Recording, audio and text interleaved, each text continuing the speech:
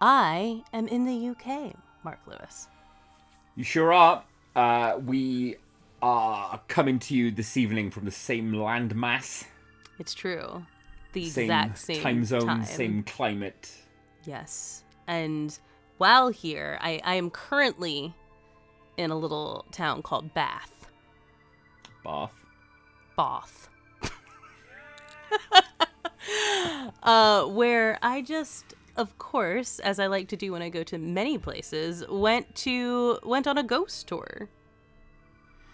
I know you enjoy this, and it's very interesting and peculiar to me that being a level-headed lady of science as you are, Yes. you still enjoy poking about cities looking for spirits of the dead. It's hilarious. I love it. Yeah, Is this a good one? I recognize it's a weird ism of mine, but I get just as much enjoyment out of like kind of quietly debunking things in my head as like one might get out of, seeing an apparition when they take a picture or whatever, So it's like, okay, like obviously none of this stuff is real, but usually you learn some interesting history nonetheless, because like ghost stories are usually attached to some trauma that a place had, right? Like, oh, the plague happened here, or there were all these different kinds of deaths, everyone had tuberculosis, or there was a war or something. So like when you go on a ghost tour, sort of in spite of the topic, you usually learn something. You're going to learn something. You're going to have some fun. And you're there with others. Yes, there with you're other there people. with others. I made a lot of friends when I went to the one in Connecticut like a few months ago. Yes, you did. Friends who you're still in touch with now, yes? Yes, exactly. I sent them pictures from this ghost tour this evening. I was like, Beautiful. hey, I Never went on having this been tour. on a ghost tour, it feels to me as though the people that you're with, I mean, you'll have fun with them whether they are there in the hope that they'll see a ghost or not. Right, Because exactly. you'll either be on board with fellow skeptics or you'll be on board with fucking weirdos, and both of that is fun. It's like absolutely a win-win Both of that situation. is fun. Both of that is fun. Listen, it's 11 p.m. here in the United Kingdom. We're tired. But yeah, so I went on this one in Bath. And let me tell you, Mark, this is an exception to that rule about how you'll usually learn something when on a ghost tour. Nice. And let me just say, if you're in Bath and you want to go on a ghost tour, it's super fun. The woman who led our tour was hilarious and energetic, and that's also part of the fun of it, is that everyone who leads ghost tours is so into it. So she had this character that she played, Mrs. something or other. I can't remember what her name was, Oh, that's nice. Was she in character? She's in character the whole time. It's sort of this like eternal witch lady who's been here throughout the history of this city. And were you kind of out and about in the town, mixing with just the people going about their daily business in Bath? I mean, of course, it's late at night and it's raining, so it's mostly like every now and again we would pass like a group of like 22-year-olds going clubbing or whatever, like in short dresses, like trying to get out of the rain. A few times we passed some like boisterous boys who started making like ghost noises at us and stuff like that, which I've never experienced that in America, and multiple times people like heckled the ghost tour. Which was kind of funny. But yeah, so if you're going to Bath, I'm not saying I don't recommend this tour. Bath. Just let me get that caveat. Did you just correct my pronunciation again? No. I thought you just said it again. I was like, I'm sorry, but I can't say Bath. It's going to sound ridiculous. If you're going, it's a really fun ghost tour. It's a good time. It is absolute bullshit. Like from start to finish. So, and yeah, go ahead. Why did this ghost tour fail to deliver in ways that others haven't? So I've been on ghost tours all over the place. I've been in Dublin. You're a veteran. I'm a vet. Dublin, Boston, New Orleans, Portland, like all over the place. I've been to Bath. I've been to tons of ghost tours. And like I said, there's usually like a large like historical element to these things. I don't know a ton about Bath. Obviously, it was like some form of Roman outpost or whatever. It's a Roman city. And also there's like tons of like churches and stuff like that, monasteries and whatnot. So, okay, we've got Romans and monks in this town. That's most of what I know about what goes on here. But that's enough to know that like none of the stuff that was being like talked about on this like made any sense. So, for example, at one point, like one of the first stops we take on this ghost tour is a supposedly haunted like gift shop and like the store next to it or whatever, right? So like the gift shop, haunted gift shop, right? So of course all the buildings in this town are like centuries and centuries old, right? So they built gift shops in places that have been there since, I don't know, when were the Romans here? You're from here. When did they? 1500s, 1600s? Yeah, thereabouts. 1400s. Centuries. So, fucking you know, ages ago. If you believe in ghosts and that they stay in a place for whatever, right, period of time, a gift shop in a building that's been there since the 1500s certainly would make sense, right? They weren't there when it was a gift shop. It was something else. Fine. What kind of gifts are you buying in the 1500s? It wasn't a gift shop in the 1500s. Oh, okay, it's a gift shop now. Okay. Right, yeah. You gotta keep up with me here, Mark. So this and some other joint next to it are supposedly haunted. Gift shop with some, like, you know, benign poltergeists, and then the other place with something that's like a 5 out of 6 on the scale of hauntings, right? Like where people are attacked by whatever's in there. So allegedly, this place calls in an exorcist to, you know, exorcise the place, be like, what's going on here? So they come, and not only do they exorcise the place, which doesn't work, but it manages to get rid of the ones in the gift shop, not the ones that are, like, attacking or whatever. But the exorcist allegedly says, like, oh, this place is actually, it's not one ghost, but it's 2, and they're children, and they were murdered. Yep. Now... You'll sometimes get clusters. Yeah, ghost clusters, obviously. Apparition kind of clusters, and that's difficult. Mark, exorcists don't exorcise ghosts. This is important. They exorcise demons. So, okay, I see. When you have an exorcist come into a place, they'll tell you there is something pretending to be the spirits of children or something like that, but they are not. They are demons, and that's what you're exorcising. So a ghost isn't going to come... I mean, an exorcist isn't going to come into a place and be like, oh, you've got 2 ghosts here. They're going to say, you have a demon. You have 2 demons, maybe, that are trying to trick you into thinking there are ghosts here, or something like that. Could you categorize the difference? What is the difference betwixt a ghost and a demon? A ghost is a dead person. A demon was never a person. A demon is from hell. Yeah. So, yeah, there's no, like, for an exorcist, there's no, like, human spirit dwelling in a place. Could a ghost kind of level up? Could a ghost become a demon? No. Demons are not people. They're never people. They will never be people. They have never been people. They can impersonate simply people. Demons. They can impersonate people. So, straight out the gate on this thing, I'm like... well, this story doesn't make any sense. Like, why would an exorcist come in here? Even if he believed in ghosts, he wouldn't try to exorcise them, because you can't exorcise a ghost. Yeah, exactly. You exorcise demons. So, story doesn't make sense out the gate. Then, same spot, I think maybe this is where the kids supposedly came from, was that she tells us about how there was, like, some underground trade in which... children were bought for these murder pits in which they were then tortured and murdered. Murder pits? Murder pits, right. I've never That's pretty sensational. If that were a thing... That's a fucking bombshell, mate. Yeah, that's a bombshell. That might come up in Google search. You might think. Yeah, I actually was going to ask you to do this. Please, look for... trafficking of children in Bath, look for murder pits in Bath, any of this stuff that might trigger this idea. I've just searched murder pit. Let me just add. Yeah, what comes up? What do you see for Bath that? Murder Mystery Trail #1, Bath Treasure Hunt City Tour. I think that's what you were just on, isn't it?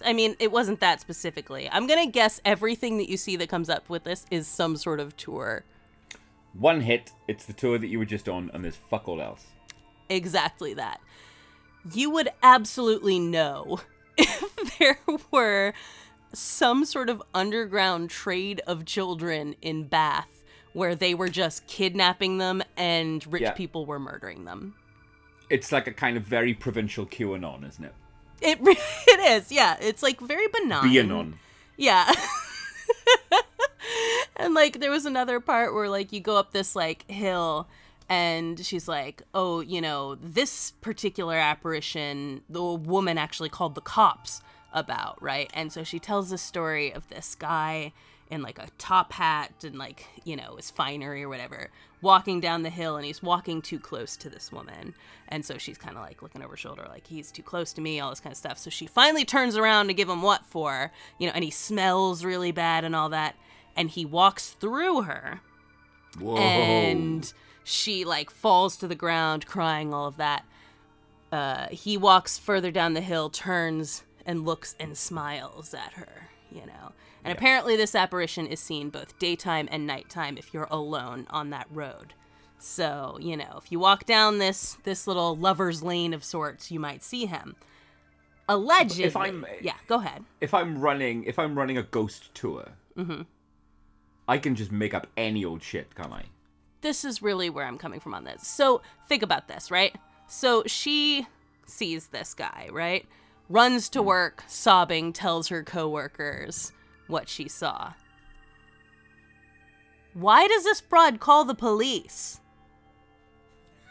What does she think the cops are going to do? Well, yeah. Like, that doesn't make any sense. If someone walks through me on a trail, what am I, like, I'm like, listen, I get this guy's dead, but I'm really gonna need you to do something about these close walkers. Yeah, I mean, what? You can't get the cops to do fuck all about like a burglary or a car Right. theft these days.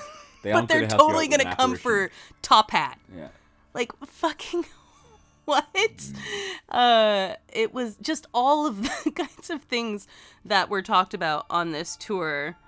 Like, I then went and I like tried to Google some of the things. There was also like, I don't know if the way that she phrased it sounded like it was the same person who saw the top hat person, but it might have been a different person. Someone who was like a masseuse who had been working on a fella who was like apparently disabled and like didn't talk during their sessions usually.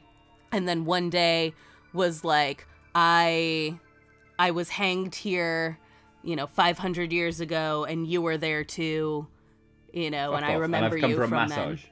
Yeah, I've come for a massage now. Like, these are all, like, it's just hearsay. Like, all of the stories were basically the kind of thing that, like, when you go to a pub and you meet, like, just, like, a really obnoxious drunk girl, she's like, oh my god, I, like, totally saw a ghost while I was giving a massage, and he told me that in my past life, I, like, also was a masseuse. You know? So, put this ghost tour, which has let you down so badly, next to the best ghost tour you've ever been on. How do they differ? What makes a really, really good, like a shit hot, airtight, this I've got my money's worth ghost tour? Right. Okay. So, like I said, I don't want to like disparage this per se, because this was fun. It was a really good time. It was just clearly all made up. Like none of it was real at all. But say like. Was a great ghost tour, but also that I say is the most depressing ghost tour I've ever been on in my life, was the one that I went to in New Orleans, where basically, like, you're learning a rich history of a city from people who are passionate about that city, and a lot of shit actively went on there, so that even if there's not ghosts of it, like, you know that, like, say there's the story of, like, a guy who used to, like, he and his brother, like, owned the city, basically, and he, like, gambled away all his money or whatever, and he killed himself in this building. It's like, that happened. You can look that up and find out that thing actually happened. Or yeah, I see. It's got sound historical thing, or like the murder. There's a season 3, I think, of American Horror Story is based on a house in New Orleans, where like Kathy Bates in the series is like keeping like these like enslaved people like and like, you know, torturing them in this house and all that kind of stuff. That happened. That 100% happened, where this house existed and these slaves, these enslaved people, black people, were being tortured horrendously in this home. It's an awful story. I was like, this is the only time I've ever cried on a ghost story, as this woman's telling this story, because it's just, imagine the pain that these people went through, you know, going through this. Look it up.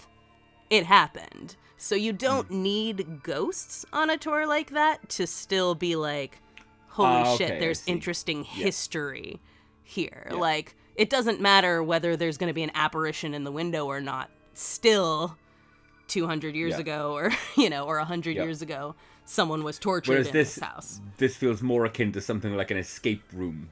Yes, they can exactly. Just make up any old shit. Right, yeah. It's like going to a murder mystery party, and they're like, all right, you're, you know, Miss So-and-so, and you murdered this person. Like, that's kind of more what this ghost tour was. And I feel like, again, I don't know anything about Bath, but apparently it does have, like, a history of, like, gambling and sin here and stuff like that. So it seems like there should be interesting stories. I'm certain there have to be, yeah. That you could have built a profitable little business around without just having to come for the bullshit tour, please. Roll up for the bullshit tour. Exactly. So again, I don't want to discourage anyone who comes here from going on this tour, because you're gonna have fun. You just have to name them, Corey. Fuck them. Name and shame them. Who are they? I think it's literally called Bath Ghost Tours. It's the thing you find when you Google it here. And yeah, you'll have a good time. They're passionate. They're fun. It's just, you're also going to be standing there like me, turning around and being like, that doesn't feel like that makes sense. Was it cold? It was very cold. It was cold and it was raining. That's not going to have helped, is it? My boots are so muddy, Mark. I have kept those pristine and they're so muddy. Did it take you into kind of marshland then or something?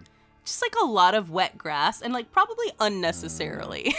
Like, felt like maybe we could have stood off to the side instead of if you're gonna just completely talk shit for like 45 minutes, do it.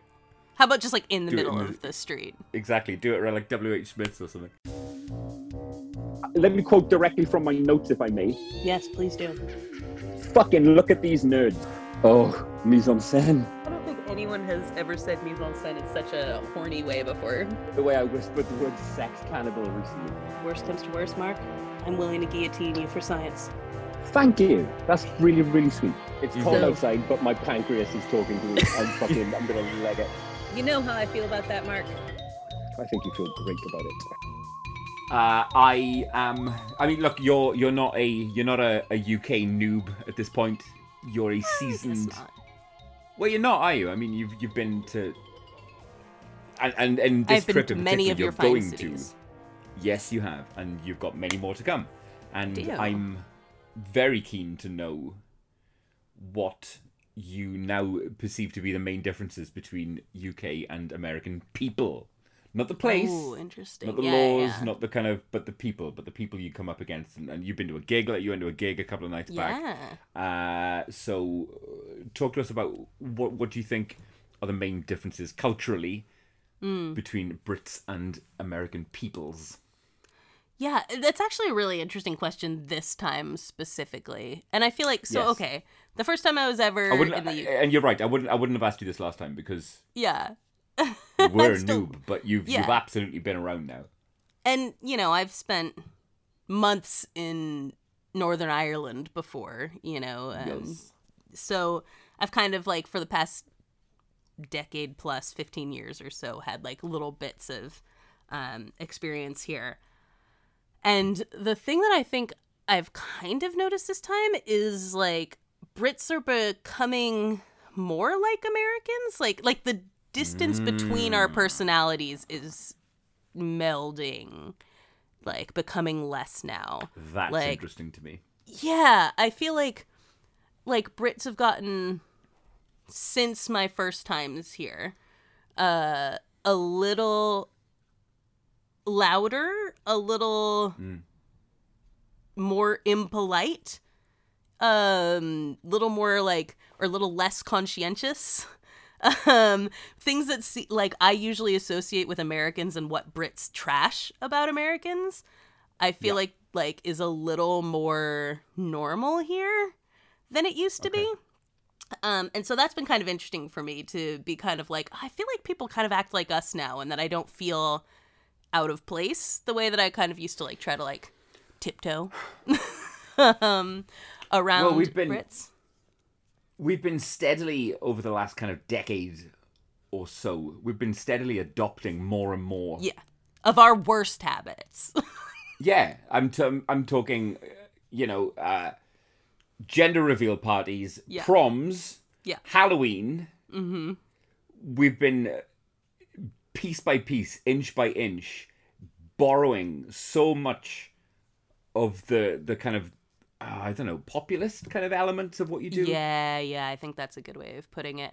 I guess it was always going to bleed through in our day-to-day behavior. Who knows? And I think one of the weird ways that I've seen that show up in the past few days that has been super startling to me is people being very openly Brexity out loud in public. Which I think even in America we don't really do. Tons. So like the first thing, like this was like, maybe this is not Brexity per se, but like right-wingy. When we were leaving the Death Cab concert the other day, there were like a couple people behind us who were like complaining about like, why are like the transportation striker people even striking? Like they should be happy with what they have and all this kind of stuff that I was like, the fuck? And then we went to breakfast the next day. Also, this is a very American thing to do, but I like turned around, glared at them, and shook my head, and they stopped talking. So I was just nice. like, I can't. You gotta not do this. Well, you know you're not gonna get shot here. Yeah, I know I'm not gonna get shot, so I can like be myself here. The next day we went to breakfast, and there were like some like construction-y guys there in a place run clearly by immigrants. And they were loudly talking about the problems with immigrants coming in and stealing the jobs and all of that kind of stuff. Oh, good. And Good. we were sitting there like, is this for real? Like, they're just sitting here in front of people who clearly came here from another country and are serving them their food, and they're talking about how they shouldn't be here, basically.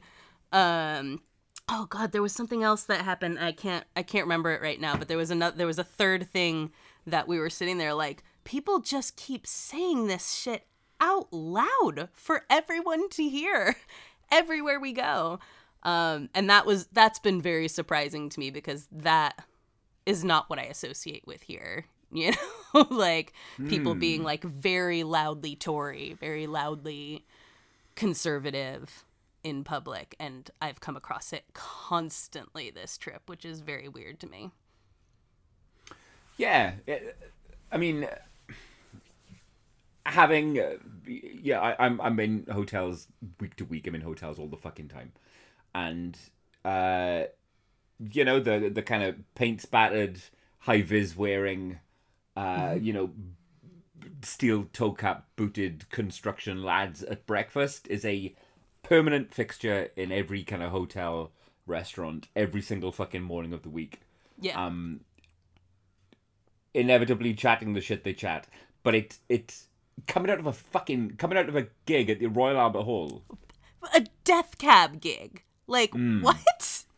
That's not the crowd that I imagine sitting there, talking shit on, these very deserved protests that are happening right now, And I wish I could remember what the other incident was, because it was just like, that was the moment where I was like, does this keep happening? How do we keep coming across people who are saying shit like this, So yeah, I feel like there's like one of the things that surprised me is that the differences seem like they're shrinking between Americans and Brits, where it used to feel like it was much more stark.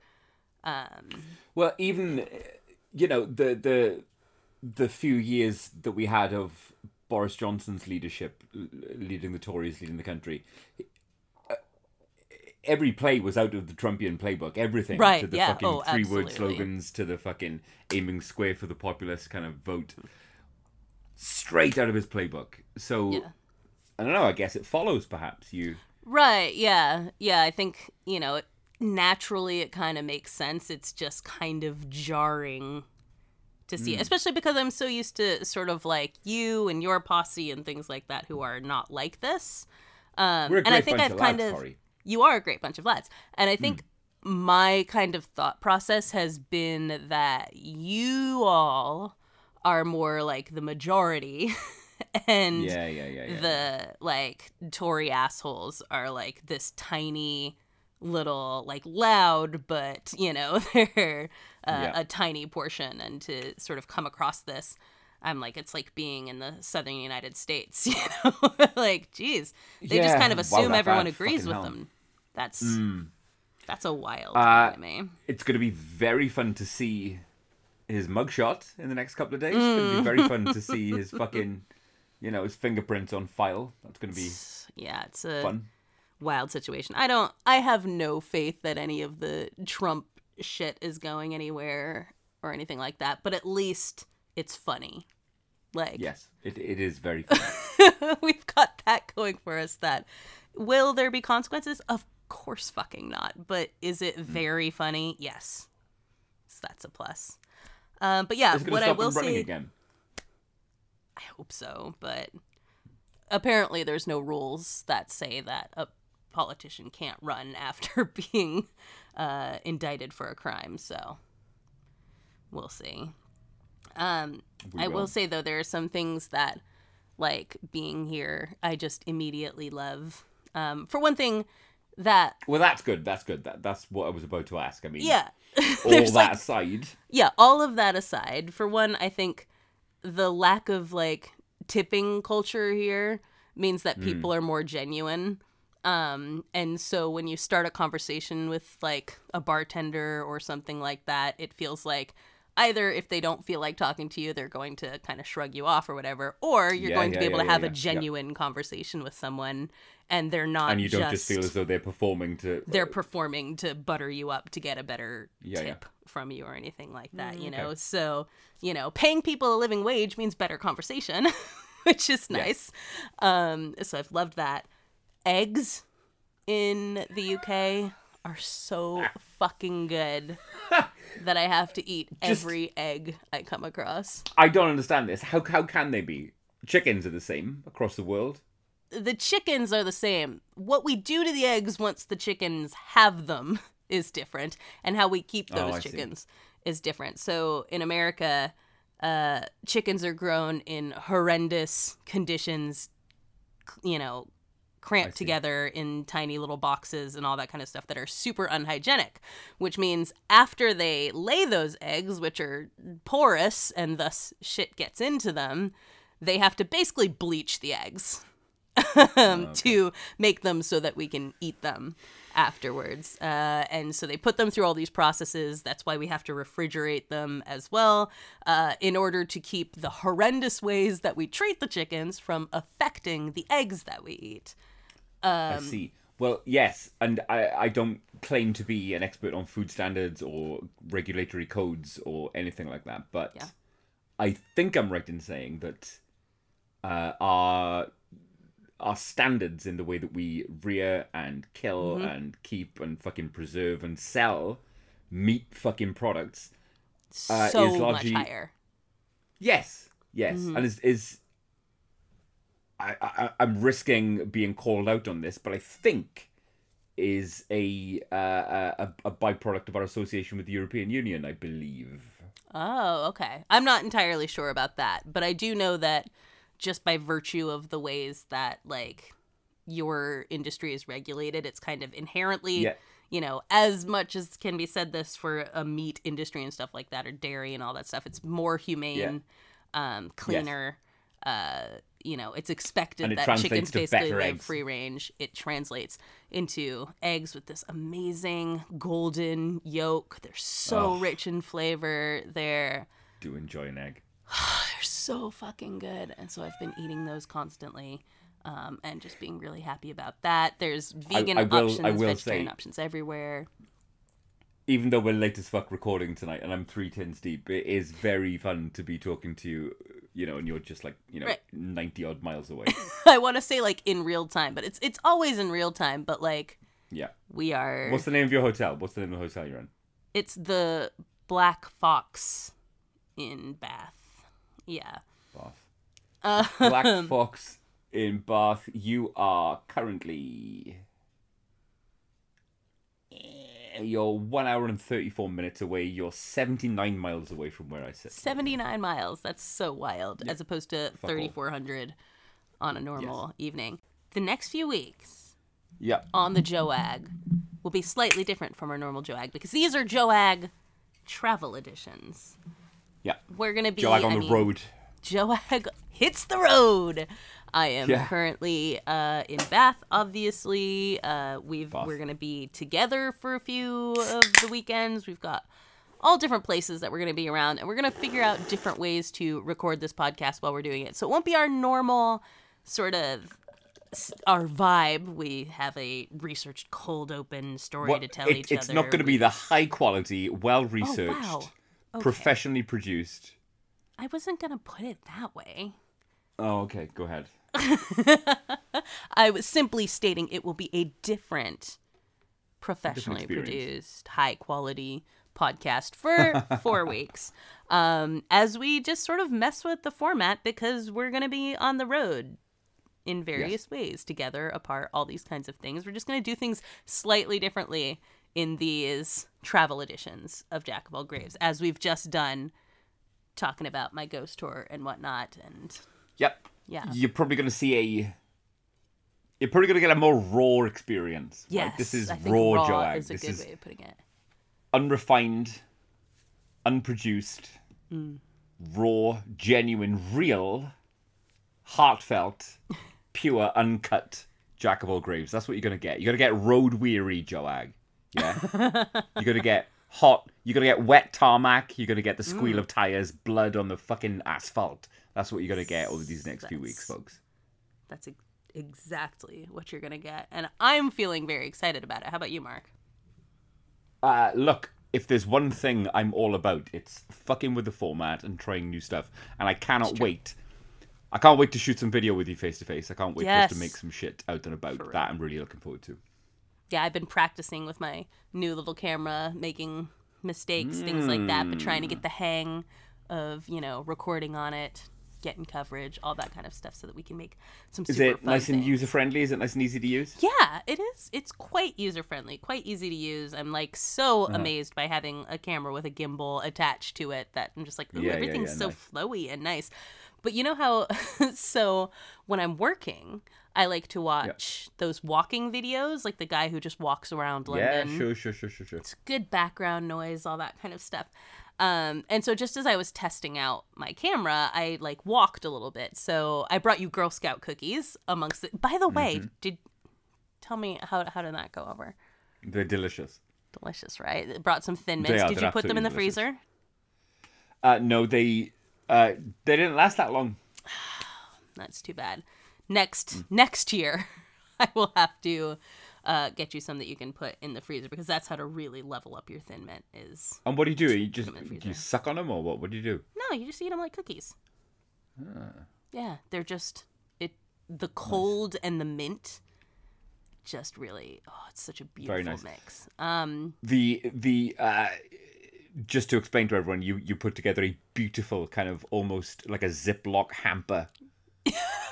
Yeah, pretty much. Yeah, like a Ziploc hamper of American confectionery. The only one that didn't go down... Well, let me see if you can guess. Which element of the hamper do you think didn't perhaps go down so well? Did I put something with nuts in it? I feel like I put... You did. Like an Almond Joy or something in there. No, a bag of... Or baby Boston baked beans. Oh, Boston baked beans. Yeah. No, they're horrible, but Kia was in Boston. He was like, should I bring anything back? And I was like, grab some Boston baked beans for the Lewis family. Didn't go over, huh? Not so much. I quite enjoy them, so I'm gonna give them a home. Yes. Oh, well, there you go. Nobody likes them here either, but for whatever reason, they are a tradition that you kind of have to subject people to when you get stuff from Boston. I see. So there you go. But everything else went over well. Very much so, yes. Good. I'm glad. One of my favorite things I saw in there and I had to put in was gummy sharks. You can't go wrong with a gummy real shark. nice. So all of that was because I started walking to go downtown. I parked my car a few blocks from downtown and I walked to go get those Girl Scout cookies because someone had said in the Montclair Facebook group, hey, there's going to be Girl Scouts outside of Anthropology. And so I walk with this, kind of take in like the library and all the beautiful trees and all that kind of stuff to get downtown. One of the things about my Ehlers-Danlos syndrome is I walk very heavily. So, like, my mom's always heavy-footed kind of yeah, my mom's always like, why are you stomping? I'm like, I have a connective tissue disorder. I cannot help this. And so I play this walking video back, and instead of being like nice and relaxing like the guy I watched, just like stomp, stomp, stomp, no, stomp. like RoboCop. I was like, yeah, I sound like RoboCop. I'm like, I can't believe I walk like that and people go places with me. It's embarrassing. No, it isn't. Thank you. You are quite unlike anyone else I know. That is diplomatic. Yeah. And you know, that's a big part of what keeps Joag fizzing, mate. It's a very good point. Yeah. At some point during every episode, I will go, the fuck, internally. And it keeps me coming back. It keeps me recording. It at least keeps you coming back. Fucking midnight. Yeah. Yeah, exactly. Right. And one of the reasons we're recording so late is because, as you all know, I love food. And so if we find there's like a Michelin star multi-course restaurant somewhere, it is like written that we have to go to it. And so we went to the Olive Tree here in Bath today, the Michelin-starred restaurant where we had a 9-course meal, which began at 6:30 and ended at just after 10, which was amazing. I had many a vegetarian delight and lots of drinks, and it was a grand old time. But that's why we're recording very late this fine Saturday night. Well, all the youths are out there partying. Yeah, and mocking ghost tours. Mocking ghost tours. It's wild to see, like, young people, to me. And that's, like, clearly people come into town to party on a Saturday night, and it's, like, just all these, I'm like, oh, yeah, I remember when I would put on, like, things that were way too short for, like, how cold it is outside, and go and wait in line for a club or something like that. Like, it's cute. You should go. You should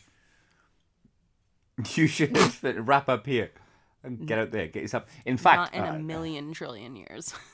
Nah, I even as I said that, I'm like, fucking hell no, I wouldn't. Like, doesn't that sound like the most miserable thing in the world? Like, how was that ever fun? Yeah, it does. I can't fathom I it. agree. Youth is such a weird thing. It's like once you're done with it, you're like, I don't understand why I thought anything I was doing was a good time. Well, that's the thing. It changes. The experience of being young changes depending on which generation it is who get to be young. True. You know, my kids don't have the same experience of being young as I did. I didn't get the same experience of being young as my fucking parents did. Yeah, I think there's also, you know, class things between your upbringing and your children's upbringing and, you know, things like that. But there are some things that are kind of the same regardless. Like whether you were a 20-year-old in 1920 or in 2020, you know, there's still some elements of the, like, club life and all of that kind of stuff that that's true.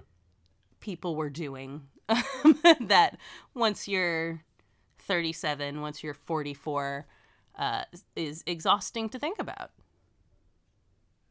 I thought you were older. You constantly do think that. Yeah. Yeah. I don't know if that's a complimentary thing to tell a woman, but not physically, but in your outlook, you have a wisdom beyond your years. Let's go with that. Good. Yeah. Good save.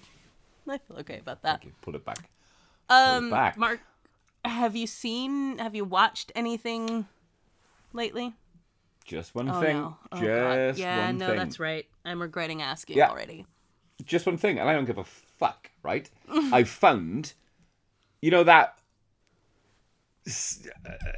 played the fuck out Twitter meme. What's your one film opinion that'll get you like Yeah. this? And they that screenshot Yeah, from and it's Tangles. Yep. The truth is a bitter You pill. have a right? The truth is doozy. tough. Oh, I do. I finally found it. I've never had one of these before, but I've finally got one. And I've found the hill to die on. I found I found the one thing that I'll fucking cling to. I found, you know, the Terminator thumb as I disappear below the fucking lava. I swear to God, it's got a 1 point something rating on Letterboxd, right? 1 point something compared to the 4 that I gave it. Yes. It is universally panned. Yep. People hate it. Yep. And I can't for the fucking life of me work out why I'm the only person in the world who thinks that Neil Marshall's 2019 Hellboy is... It's a far better film than the two fucking Guillermo del Toro entries. It's far better. That's an insane assertion. Like, it's one thing to be Right. like, I really like this movie, but how do you come to, like, when was the last time you watched those other ones? How do you come to the conclusion this is better? They're on my shelf than over there. this? They're on my... I'm pointing at them not- right now. They're on my shelf over there. That doesn't mean I have a lot of things on my shelf.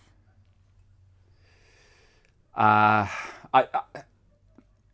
don't know how to explain it. It just works for me, right? It's got all the bits that I love about Hellboy, i.e., you're never more than fucking 30 seconds away from some insane monster shit. You've got this wonderful, you know, the two sides of Hellboy. He's a badass fucking demon fighting, you know, agent of justice on one hand, and on the other hand, he's a sulky fucking teenager, you know, who has to keep his room tidy and fucking, you know, keep himself under, you know, hidden away. And this movie does both of those brilliantly. The monster action is fucking great. It is blinding in ways that, whether for budget reasons or for, you know, effects and CG not quite being there or whatever, it shows what GDT's Hellboy tells. Right? It is all up there on the screen. Every fucking 5 minutes, something ridiculously fucking cool and awesome with monsters happens. And you know how much I love monsters. You do love monsters. I will grant you that, yes. You're a big monster stan. And Neil Marshall's 2019 Hellboy, it has all the monsters. All of them. It does. All of them. You know, when you explain it this way, I see why this works for you while you are describing exactly why this movie is awful. Because that's the thing is, it's like, yeah, there's just like constant monsters and there's no story to the, or there's too much story, or it's all so convoluted that like there's loads going on, but there's too much happening in this movie. And I remember sitting there in the theater and I cannot tell you how pumped. I was target audience for this movie. Yeah. And I went in there and I was like, I have no idea what the fuck is happening in this movie at all. Right. Which must be the, you know, quite close to the experience of being Hellboy. You've got a load of different cases going on at any one point. You know what I mean? You're fucking nipping off over here to kill some giants. Then you got Baba Yaga fucking giving you grief. Then you've got to fucking kill this pig guy. It's super funny. I did not find I don't know. funny at all. I don't get why so many people fucking hate this really good as fuck film. Yeah, I think because it's hitting things that you love in a way that you don't mind the thing that's bothering everyone else. So like, if you're not a person that's like passionate about monsters or whatever, what you're watching is something that is very thinly threaded together that doesn't explain to you why you keep ending up in monster fights. But surely, even a thinly held together series of awesome monster fights is worth more than fucking a star and a half. People aren't just indifferent to this film; they fucking hate it. This is I walked out of this movie, and the last time I walked out of a movie, fuck? I was 17 and walked out of Open Water. But I was like, I literally cannot sit through another moment of this movie. It was that difficult to sit through. I really like Hellboy. I've read a bunch of Hellboy. Yeah. I really like Hellboy, right? I think David Harbour is brilliant, as always. I love David Harbour. I mean, Yeah, so do I. One of And- the and many the- reasons I was primed to. The hate more I this. see of him, the more I like him. I think he's really fucking good. He's so He good. obviously gets the character, like, down pat. Right. I don't know. Right. Rather than having to justify why I like Neil Marshall's 2019 Hellboy, I demand that the world fucking tells me why they hate it, because I I can't just told work it you. out. Oh, what? That it's a bit thin? It's a Come loosely on. strung together series of monster fights that makes absolutely no sense if you're not deeply connected to the character and his lore already. It's like throwing you into the middle of something that you've never read, Yeah, have no it backstory shows you. for. It doesn't tell you. There's stuff that, you know. But, you need to be told in movies, and to not tell and just keep showing, for most people, that doesn't work. Especially, again, if you have It no carries you background, along. like... it carries you along, and stuff that lesser films would have developed and built over time and characters. This film just fucking dives in and shows you and throws it at you. And if you don't Yeah, get it, I I don't think give a you're- fuck. If yeah. you question it, Yeah, it you're won't just- matter in 15 minutes. Exactly, and that you're already attached to the character and what it's trying to And it's do. got Lobster Johnson. Now imagine 90% of the people watching this movie aren't in that position, and you got to come at it like, that's why. Like, I can get, when you explain it, I'm like, okay, I see why you really like this. Yeah. That makes sense to me now when you explain it this It way. drops you right into the fucking reasons thick you of like Hellboy it, in his world. Yeah. The reasons you like it are also the exact reasons why other people don't. It's like two sides of the exact same coin. So it makes Yes. perfect sense. I'm like, okay, it seems less crazy now that you say it out loud why you like this so much. It's also Good. exactly why people don't like it. It's the same things. It's just being interpreted differently from someone who isn't like, deeply connected to this like that. I loved the movies, but I've never read Hellboy. I love David Harbour, things like that, but I'm not as deeply invested. So for me, I was just kind of like, I don't understand this. Like, please give me a moment to catch up with what's going on in this movie. No, you and don't it get does that not moment. happen. You do not get that moment in this movie, which then it just puts you in like such a state of like stressed out that then it's like, nothing, the humor didn't hit or anything like that, because I was just like, what the fuck is happening here? I don't know what this is. Honestly, But, last night I was rewinding bits. I was laughing away, pausing it at frames. So good. Maybe I'd have fun watching it with you, but No, you'd hate it. You'd hate it even more. yeah, maybe that'd just be even worse. Just like, Jesus Christ. Are you serious right now? But no, now that No, I you've had a banging explained time. it, your reasoning absolutely makes sense. You said this to me last night. I was like, this is unhinged, Mark. But I get it. I get it now. Good. What about you? I mean, did you watch anything on the plane or?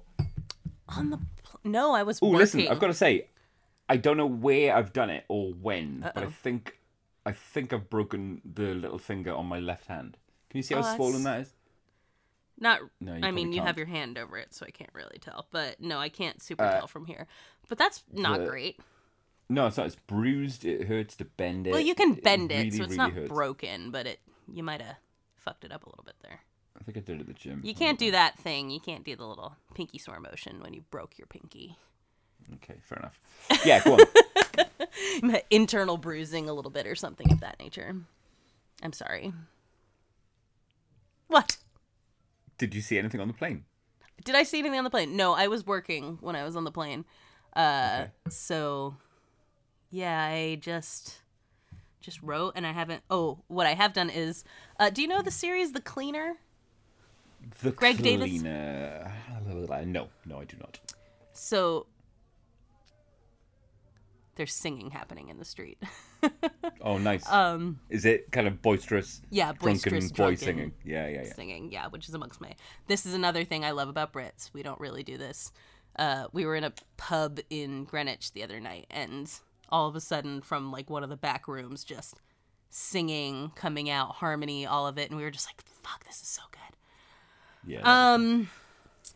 So The Cleaner, Greg Davis stars as a crime scene cleaner. So he goes into homes where murders, or businesses where murders or accidents or whatever have happened, and he cleans up after them. And every time he goes into these places, he meets someone, and, you know, over the course of this 30 minutes, they talk to each other and shenanigans unfold in one way or another. So, like, I think it's the first episode, Helena Bonham Carter has murdered her husband, and when he comes in to clean up, she now takes him captive when he realizes that she's the killer, you know, that kind of thing. But other ones, it'll be something like where, like, they have like a deep conversation, he has a deep conversation with someone and they like emerge changed, or he's often sort of fucking up people's lives by saying something to them that causes them to reevaluate their life in ways he didn't mean to, and stuff like that. And so I kind of liked, I thought the first season was fine, but someone named Shonid, thanks Shonid, left her BBC login on this TV in here. And I watched the entire second series today, and it's so good. It was just, it's an absolute delight. I mean, I'm like a giant Greg Davis fangirl. I watch Taskmaster constantly, all that kind of stuff. So I love him. The second season is funnier, it's more heartfelt, it's, you know, gorier in some parts. It's a lot of fun. So, you know, if people are looking for like a nice little, like if you like the, I don't know, optimistic tone of Ted Lasso, but want something that is more vulgar and bloody, I recommend The Cleaner. It's a good time. Okay. It's 6 episodes per series. I was delighted earlier on today to see just one single tweet that somebody posted, which asked the question, what is one show that you think the rest of the world is just pretending to like? And somebody responded with Ted Lasso, and I almost fucking punched the air. Except you haven't like really watched Ted Lasso, so well, you really I got about a third of the way through season 1 and turned it off because surely I at thought that you said point you watched 2 episodes. Yeah, how long's the season? 12 episodes? No, okay. Well, yeah, okay. 2 or 3 episodes.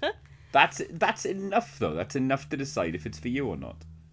If it's for you, maybe, but it is if you watch that show, you can tell exactly why everyone loves it. Okay. Cheers. Oh, cheers. Clink. Clink. Yeah, so that's about all.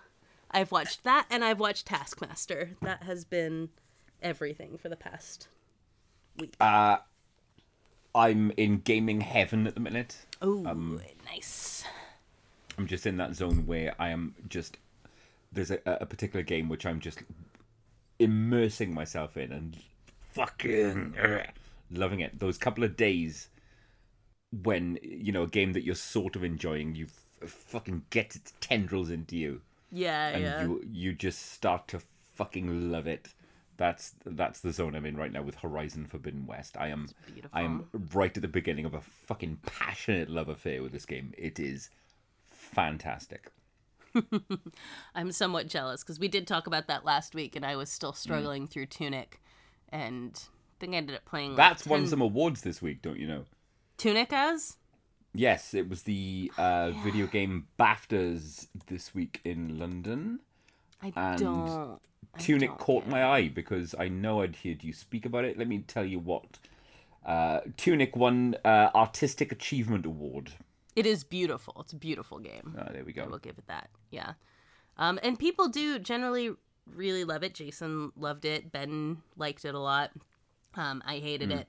And I played so much of it hoping that eventually it would hit me. And I'm sure it won more. Yeah, here we go. It won Artistic Achievement. It won Best Debut Game. Okay. And And that's it. Who's the studio, does it say? I'm sure I can dig up that info.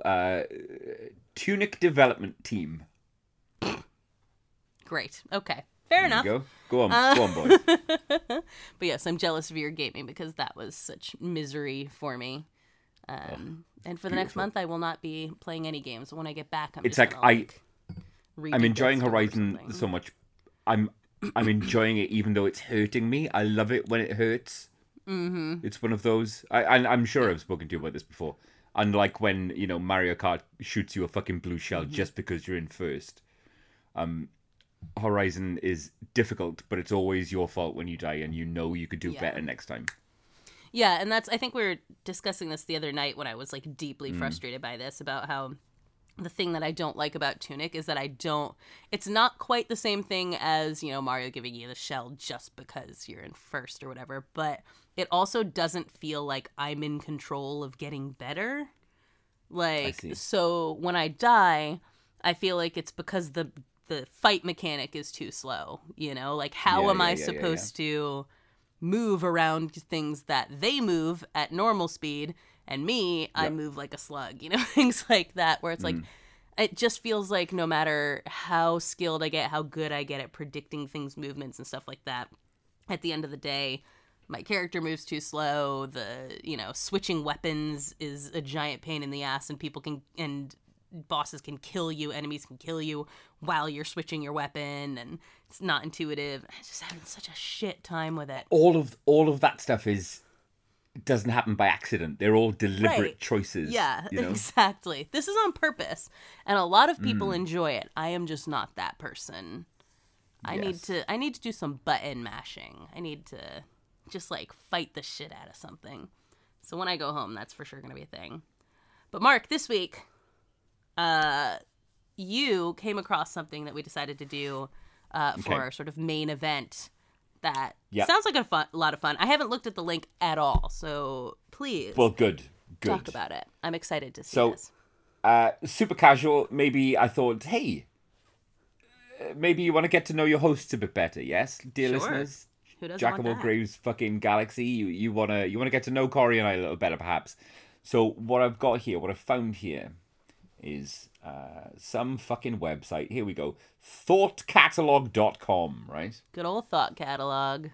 Just all the good people at thoughtcatalog.com. What a fucking great bunch of lads.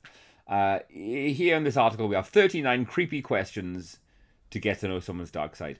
I'm going to spin a random number generator between 1 and 39, and I'm going to ask you a question from this list.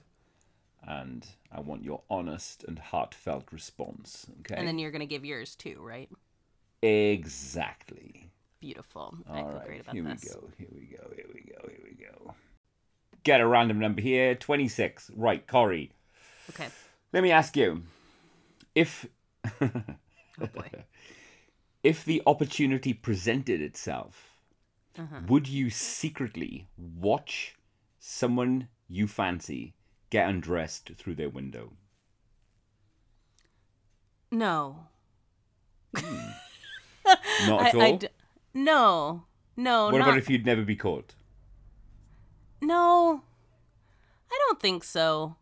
I'm I'm deeply trying to imagine this situation. Are we next door neighbors? You're George McFly, you're in the tree, you got the binoculars. Right. You're never going to get caught. Yeah. No, I don't think so. I think I would just feel too weird. Here's where a situation maybe. I'm trying to think of is there some way this would happen? If I accidentally saw someone undressing or something like that, I can see myself maybe kind of then not being able to take my out of the corner of my eye, keeping on glancing or something like that. But I don't think I would intentionally spy on someone undressing who didn't know that I was there. Yeah, intentionally is the load bearing word there, isn't it? Right. A thing happens, then it's then you're kind of oh, and then I'm trying to look away, but but I would not creep on someone, I think is the way. It's also a no for me. I thought about it. Yeah. As you were explaining your reasoning, and no, I would not do that either. Okay. Yeah. That's good. That's a good start. We're good people. Yeah, that's a great start. We will only That's creep a good on you start. if you consent to us creeping on you. If and then it's not creeping on you. Then it's consensual. It's true. Then Well, it's I don't know, kind of maybe role it could be play creeping. creepery, and that's another. Yeah, another exactly. thing Like in entirely. like a cool, sexy way. All right, here we go. Number 15. Nope, that one's shit. Number 18. okay. Here we go. All right. Do you think death by drowning or death by electrocution would be more painful? I was thinking about this yesterday. Not the comparison, but I was thinking about death by drowning. It's one of my of all of the lists of ways to die. Drowning is up there of the ones I would. I do not want to drown. I would hate it. Interesting. Because, now, theoretically, I think the same thing. However, drowning is supposed to be an extremely peaceful way to die. So I've heard that said. Yes. yeah, I can't imagine that because I hate the panic of like feeling like Yeah. I'm drowning. After the panic and the choking and all that kind of thing subsides, Yeah, it's just apparently kind of then it's oxygen death, really isn't it? nice. Yeah. Yeah. So I feel like it would be a matter of the time it took. Like electrocution, I've been electrocuted. I don't like it. And if that took the same amount of time as drowning, or even if it took like a minute, like Yeah, yeah. I think Well, I'd we've- rather drown than that. Way back in the early days when we spoke about botched executions, we know that electrocution Yeah, is. it's awful. by And no the means movie quick we and both simple. hate, The Green Mile. You remember when he doesn't put like the sponge on the guy's head, Yeah. And it's like horrifying. So I don't know. I think Horrifying probably fucking film. electrocution would be worse. What do you think? Okay. I think electrocution would be worse. Again, based on everything I've heard about drowning, Yeah. when you commit to it and give into it and just chill and lean in, Yeah. nice way to go, perhaps. I would not want to be electrocuted to death, no sir. Yeah. I was in like I went to a spa yesterday and I was face down just floating in the pool and I was like, I could die like this. This wouldn't be so bad. Things I think while relaxing. Can you see why my anxiety is so high? Just a little bit. I'm so relaxed right now. I That's could the die last like thing this. you should be thinking when you're having a massage. Do they have like whale song playing and everything? Yeah, just thinking about how I could die. Yeah. All right, here we go.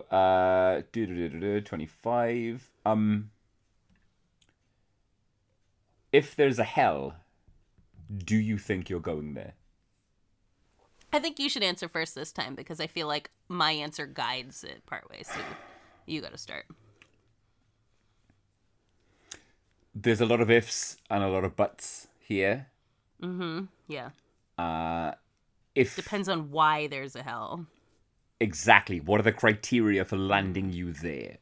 Yeah. Because I think when you weigh everything up, you know what I mean? When you've got the fucking balance sheet and you've got the plus and the minus column, I think when you weigh that all up, if you judge it all on the outcome, on the final fucking EBITDA, you know what I mean? On the final fucking profit and loss sheet, then I think I'll get away with it.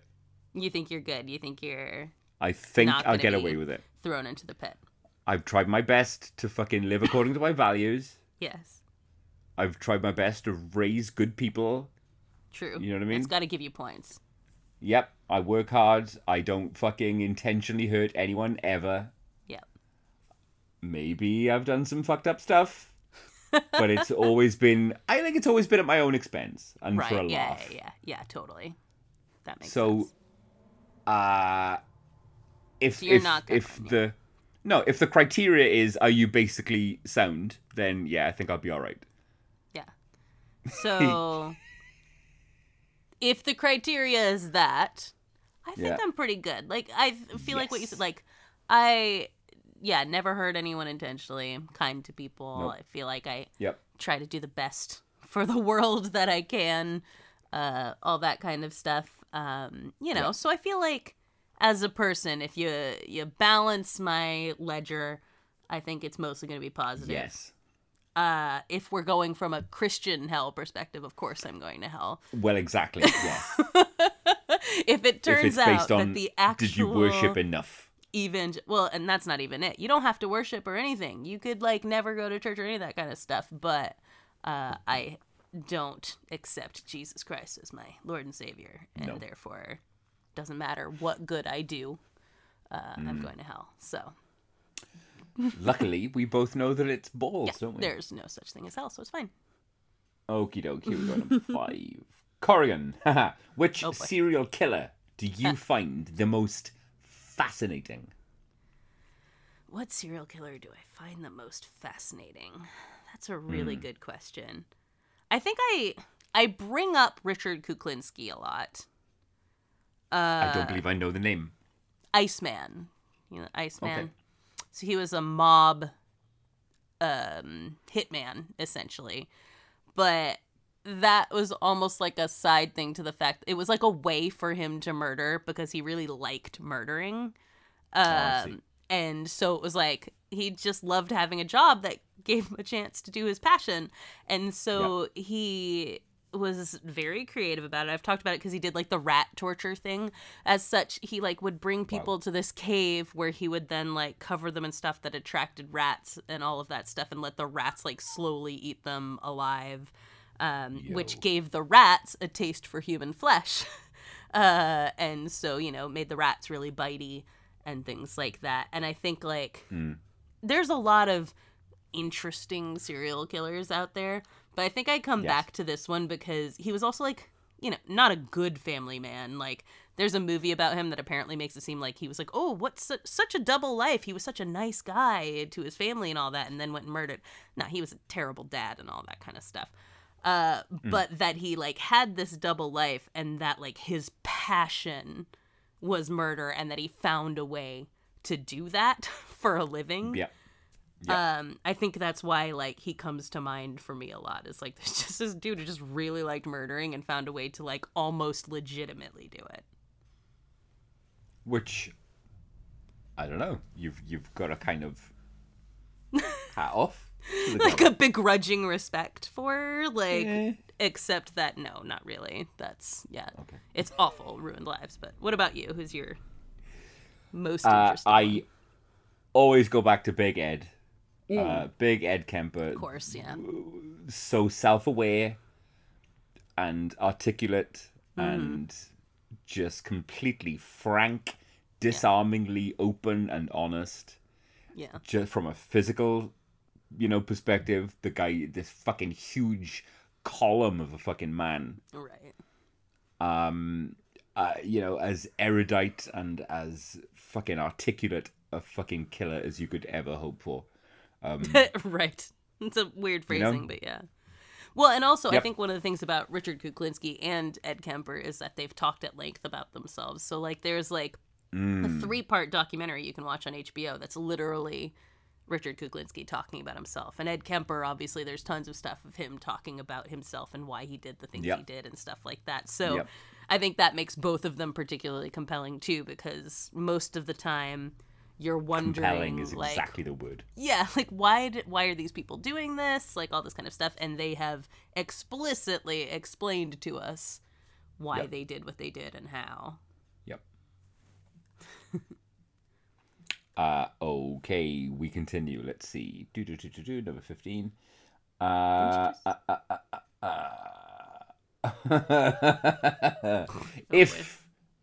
Big if here. If you were a necrophiliac. Oh, God.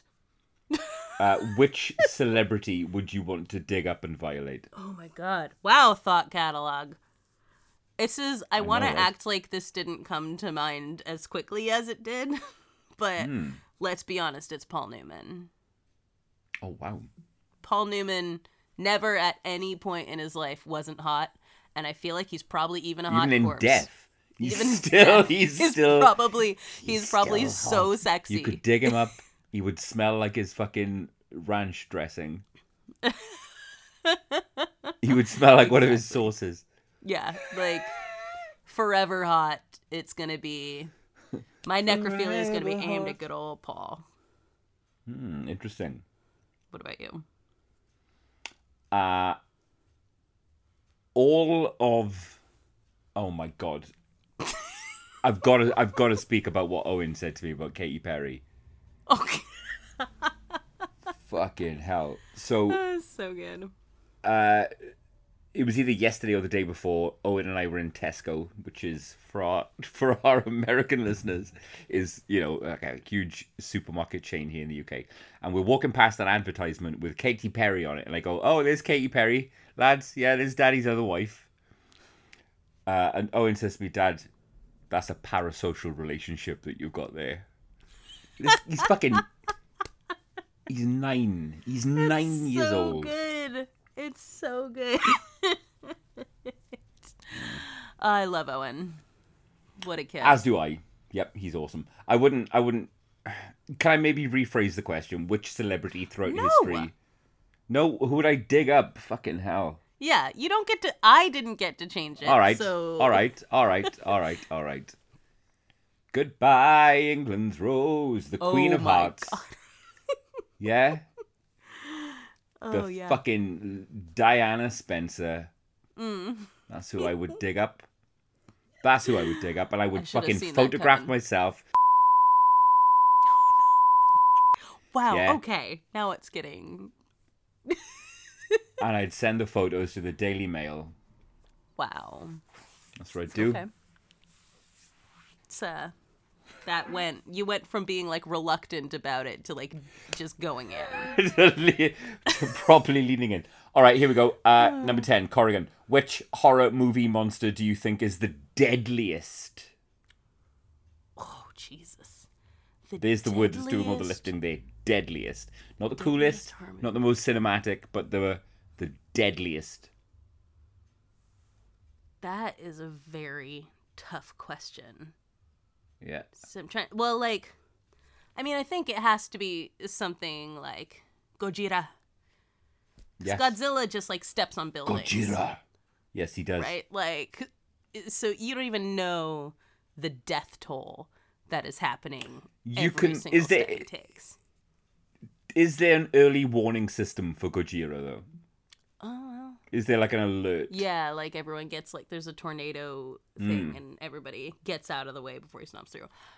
I don't know. I'm just gonna say before that was developed or whatever, it feels like he would have stepped on a lot of people carelessly. So I'm gonna say Godzilla is the biggest killer of horror movies. What about you? Okie doke. Let me ask you, how many things do you think we all as human beings globally have in common? How many things do we have in common? I don't know. If you could pick, is there one thing that every human being across the fucking world has in common? Doesn't matter where you're from, doesn't matter how old you are, doesn't matter if you're, if you're fucking whatever color you are, whatever fucking sexuality, gender, where you're from in the world. One thing everybody has in common. I don't know. We breathe. You gotta sleep sometime. You okay, gotta I sleep should have seen sometime. this coming. Yes, indeed. Freddy Krueger is the deadliest movie monster because you can't outrun him forever. You're gonna sleep sometime. He's gonna fucking get you. This reminds me of where did this come up? This was like one of those like would you rather questions. I can't remember if I saw it on Twitter or something I was watching, but let me try to put it to you. It was something like, would you want to live forever, right? And be like, it was like you get $1 billion and to live forever, right? So you're gonna have all the money you need to live. But there's a catch. There is one snail that if it touches you, you die. And it doesn't move faster than a normal snail. It always knows where you are. But it always knows where you are, and it's always coming for you, and if it touches you, you die instantly. Would you do it? Yes. You'd go for it. You don't care about the Yes, I would. pursuing snail. Yes, I would. It would make life so fun. You're just always in the Amazing Race, basically. Always, all the time. I would find the snail, in fact. Fuck him. I would look for the snail. And I would stand before him and always just be a fucking step or two ahead. I would embrace that life. Amazing. All right, let's do another one. All right, so Corey, do. Ooh, fuck. Would you rather? Would you rather? I'm 14. Would you rather? Would you rather go to Bath? Would you rather murder 3 innocent children, or watch 3 of your loved ones die before you? Innocent children. Oh Easy. God, really? Yes. You'd murder with your hands With my hands. Okay, I guess 3 innocent I was children. looking at it as kind of like both were dying in front of me, not that I have to murder one You and have not to. the other. You have to cause their death. You have to You kill have to them. cause their death, or you're passively watching. I listen. I always feel like we have this thing in society about how like kids need to be protected or whatever and all this kind of stuff. But kids don't have a full life yet. And adults leave behind people that they're responsible for and have to take care of, and, you know, who have known them their whole lives, who will be destroyed by it. And so, again, in a scenario in which 3 people have to die one way or another, I think the 3 loved ones or adults of any kind are the more important people to save than the kids, because there are people who rely on them and, you know, have a whole web of things, whereas children aren't as important. Do you not think that you've already lived a load of your life? You're taking more from the kids than you are the people you love, the grown-ups. No, because a kid doesn't know what they haven't lived, and an No. adult does. Oh, I see. Yeah, you only know how much you've already experienced, and so you are taking more from an adult and from the people around them than you are It's incredible. from a child. It's incredible. We've found something that we have the exact opposite viewpoint on. I think most people have the opposite viewpoint of me. That is very much how society is structured. Kids are to be saved, adults are not. All right, one more. Are you Let's going go. to explain yours? Well, no, I would obviously save the kids. I would not murder 3 children and rob them of like 70, 80 years But of life. the ages weren't specified. So what if who's in front of you is Owen, Peter, and Laura?